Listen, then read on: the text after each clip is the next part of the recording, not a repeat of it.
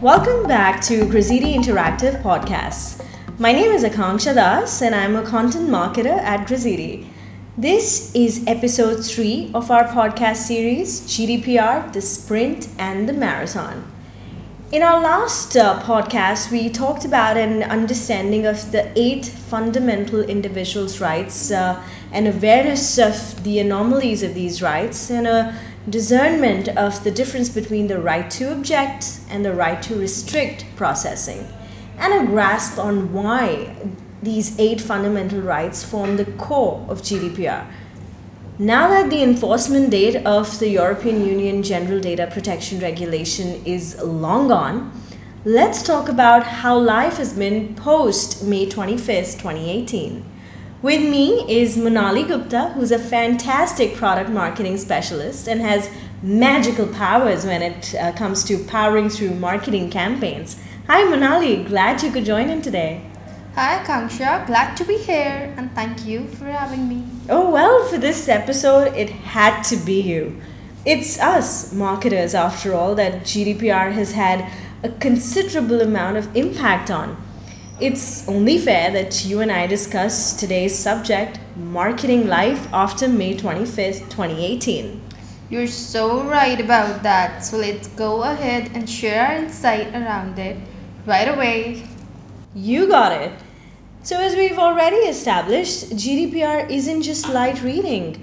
It covers plenty of ground and quite a descriptive one at that.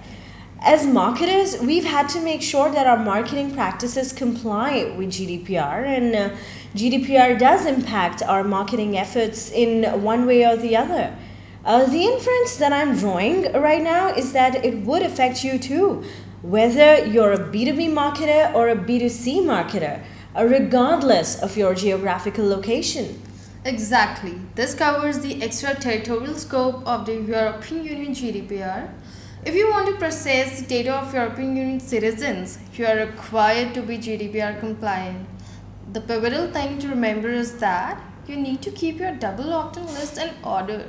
And along with that, have a provable recorded database that confirms which individual has consented to what kind of communication and when. On the surface, GDPR seems extreme. Realistically, marketers need to be worried about and stay on guard for 3 key areas of marketing in the age of GDPR: data access, data consent, and data focus. Let's break it down, shall we, Akanksha? Gladly. First up, as you mentioned, is data access. So, data erasure, or the right to be forgotten, amongst all of the European Union citizens is the most talked about directive in GDPR. It gives an individual the liberty to have the data controller erase their personal data or cease further dissemination of the data, and potentially have third parties terminate the processing of their data altogether. For instance, for a few organizations, it's already been implemented. Like Google, for example. It was forced to remove pages from its search engine results so as to comply with this right. As a marketer, it's your responsibility to ensure that the customers can easily access their data and that they can withdraw consent for the use of their data as well. And practically speaking, this is as easy and straightforward as including an unsubscribe link within your email marketing template and linking it to a user profile that allows customers to manage their email preferences. That sounds easy enough, right? But, well, it's easier said than done. Even though it's time consuming, but reviewing your past campaigns could be a good idea just to determine how many of the emails contained the unsubscribe link. Moving on, the second key area of marketing that marketers need to be worried about is data consent. The center of the GDPR universe. Absolutely. So, data consent is about how you manage opt-ins or people that request to receive your marketing material. However, like you discussed in your previous session, Akanksha, companies cannot rely upon soft opt-ins or implied consent.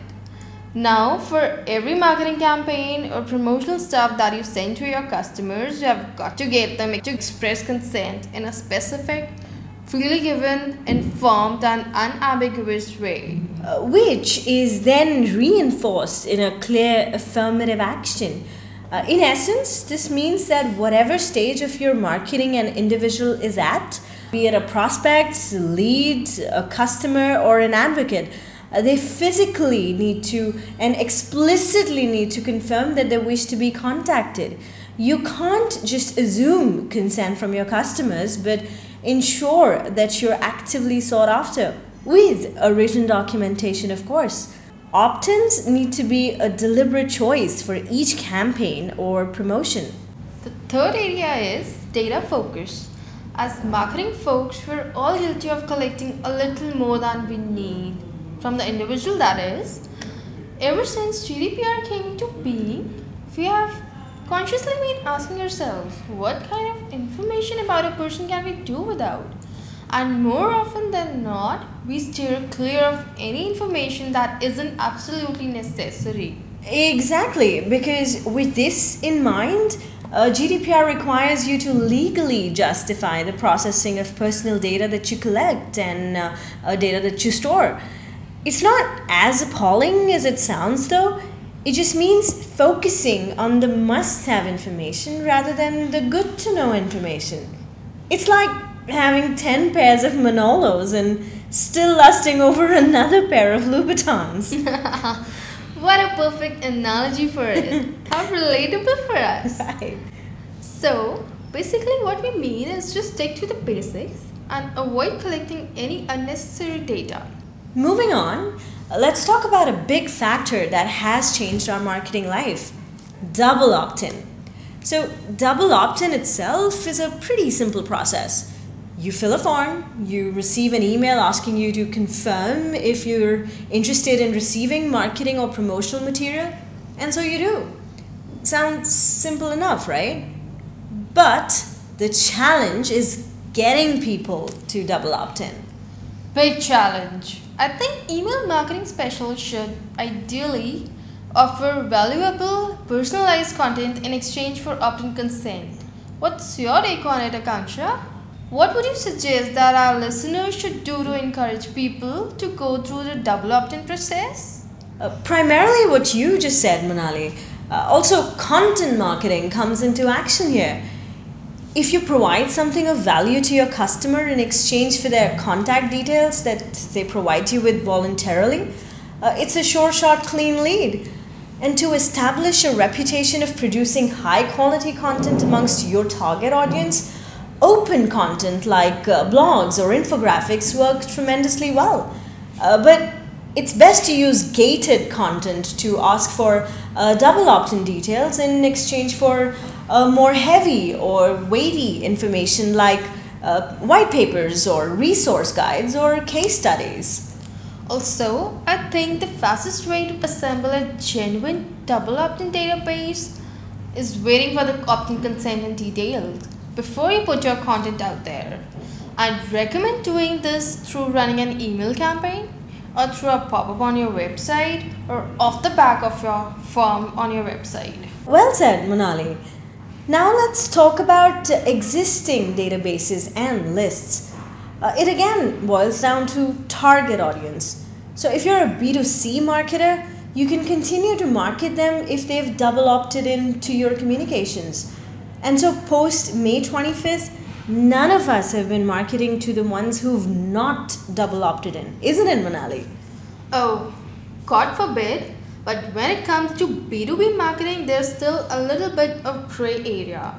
The path that GDPR takes us down in B2B marketing is the opt out legislation rather than opt in.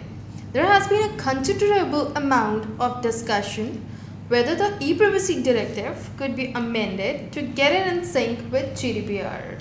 Oh, yes, and until last December, it looked like it would be amended, but in January this year, the first draft of e-privacy directive was published, and it's been decided that for B2B marketing, the opt-out position would stay rather than the relentless opt-in position.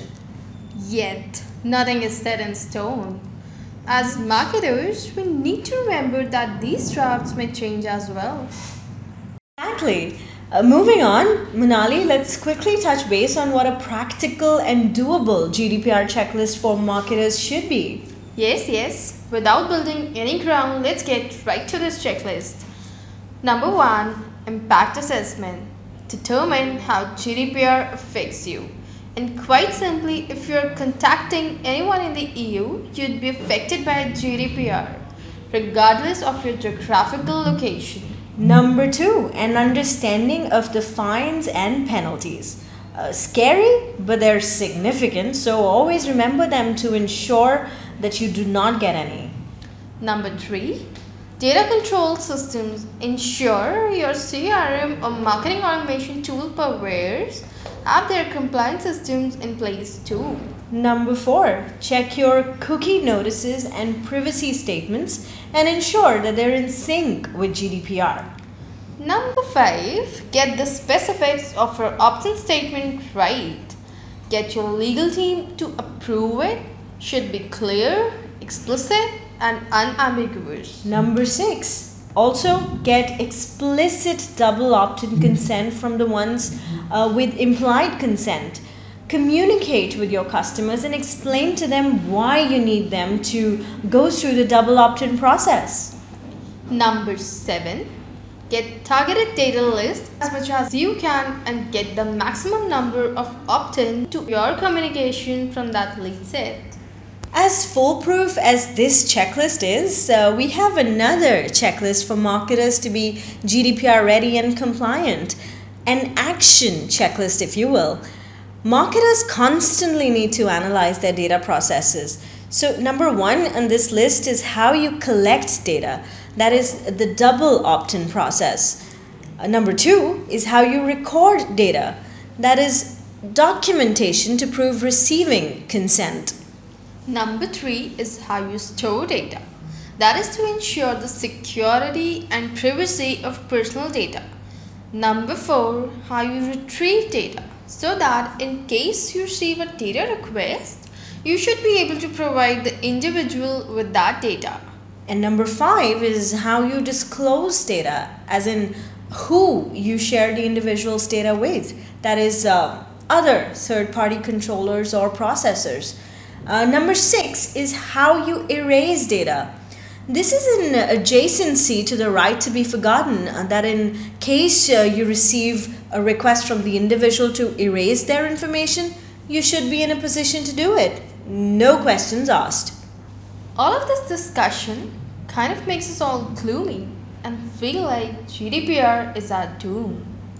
Honestly, on many occasions I've wondered if there could be an upside to GDPR and if we'd ever become stable with our marketing ways, or would it always just be a deep and utter chaos? But believe it or not, there are big long-term advantages to GDPR. I completely agree. There are many silver linings in the dark GDPR cloud for us marketers. It seems depressing that all of a sudden you can't do what you used to be able to day in and day out, but rather than sending marketing back to its dark ages, GDPR is in fact a brilliant opportunity to fashion relevant and targeted strategies for people engaged with your brand. Absolutely. Creating a solid opt-in database will give you strong understanding of what your customers are really interested in and a deeper insight into their preferences. If you are GDPR compliant, prospects are more likely to do business with you over the companies that are not. Right on. GDPR isn't out to get you. With dark data elimination, there'd be no blame game. Consent and compliance are actually pretty cool. And GDPR is a fantastic incentive for businesses to improve performance and elevate industry standards. It would surely be worth all the time and effort in the short run to avoid penalties and fines, and in the long run to build better and longer customer relationships. Ah, the sprint and the marathon. Exactly. And with that said, gear up your marketing team in a way that you glow and where others merely shine. So, are you ready to embrace the new marketing landscape with the most creative and GDPR compliant campaigns? Well, Grazitti would be happy to assist you tackling all this. You could reach us at www.grazitti.com or info@grazitti.com. And Monali, thank you again for joining in today. It was an absolute pleasure. Just as much as it was mine. Thank you again for having me, Akanksha. You're very welcome. And to all our listeners, thank you so much for tuning in today. And please let us know your questions via comments. For now, this is Akanksha along with Manali signing off.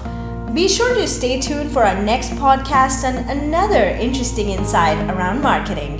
Until next time, ciao!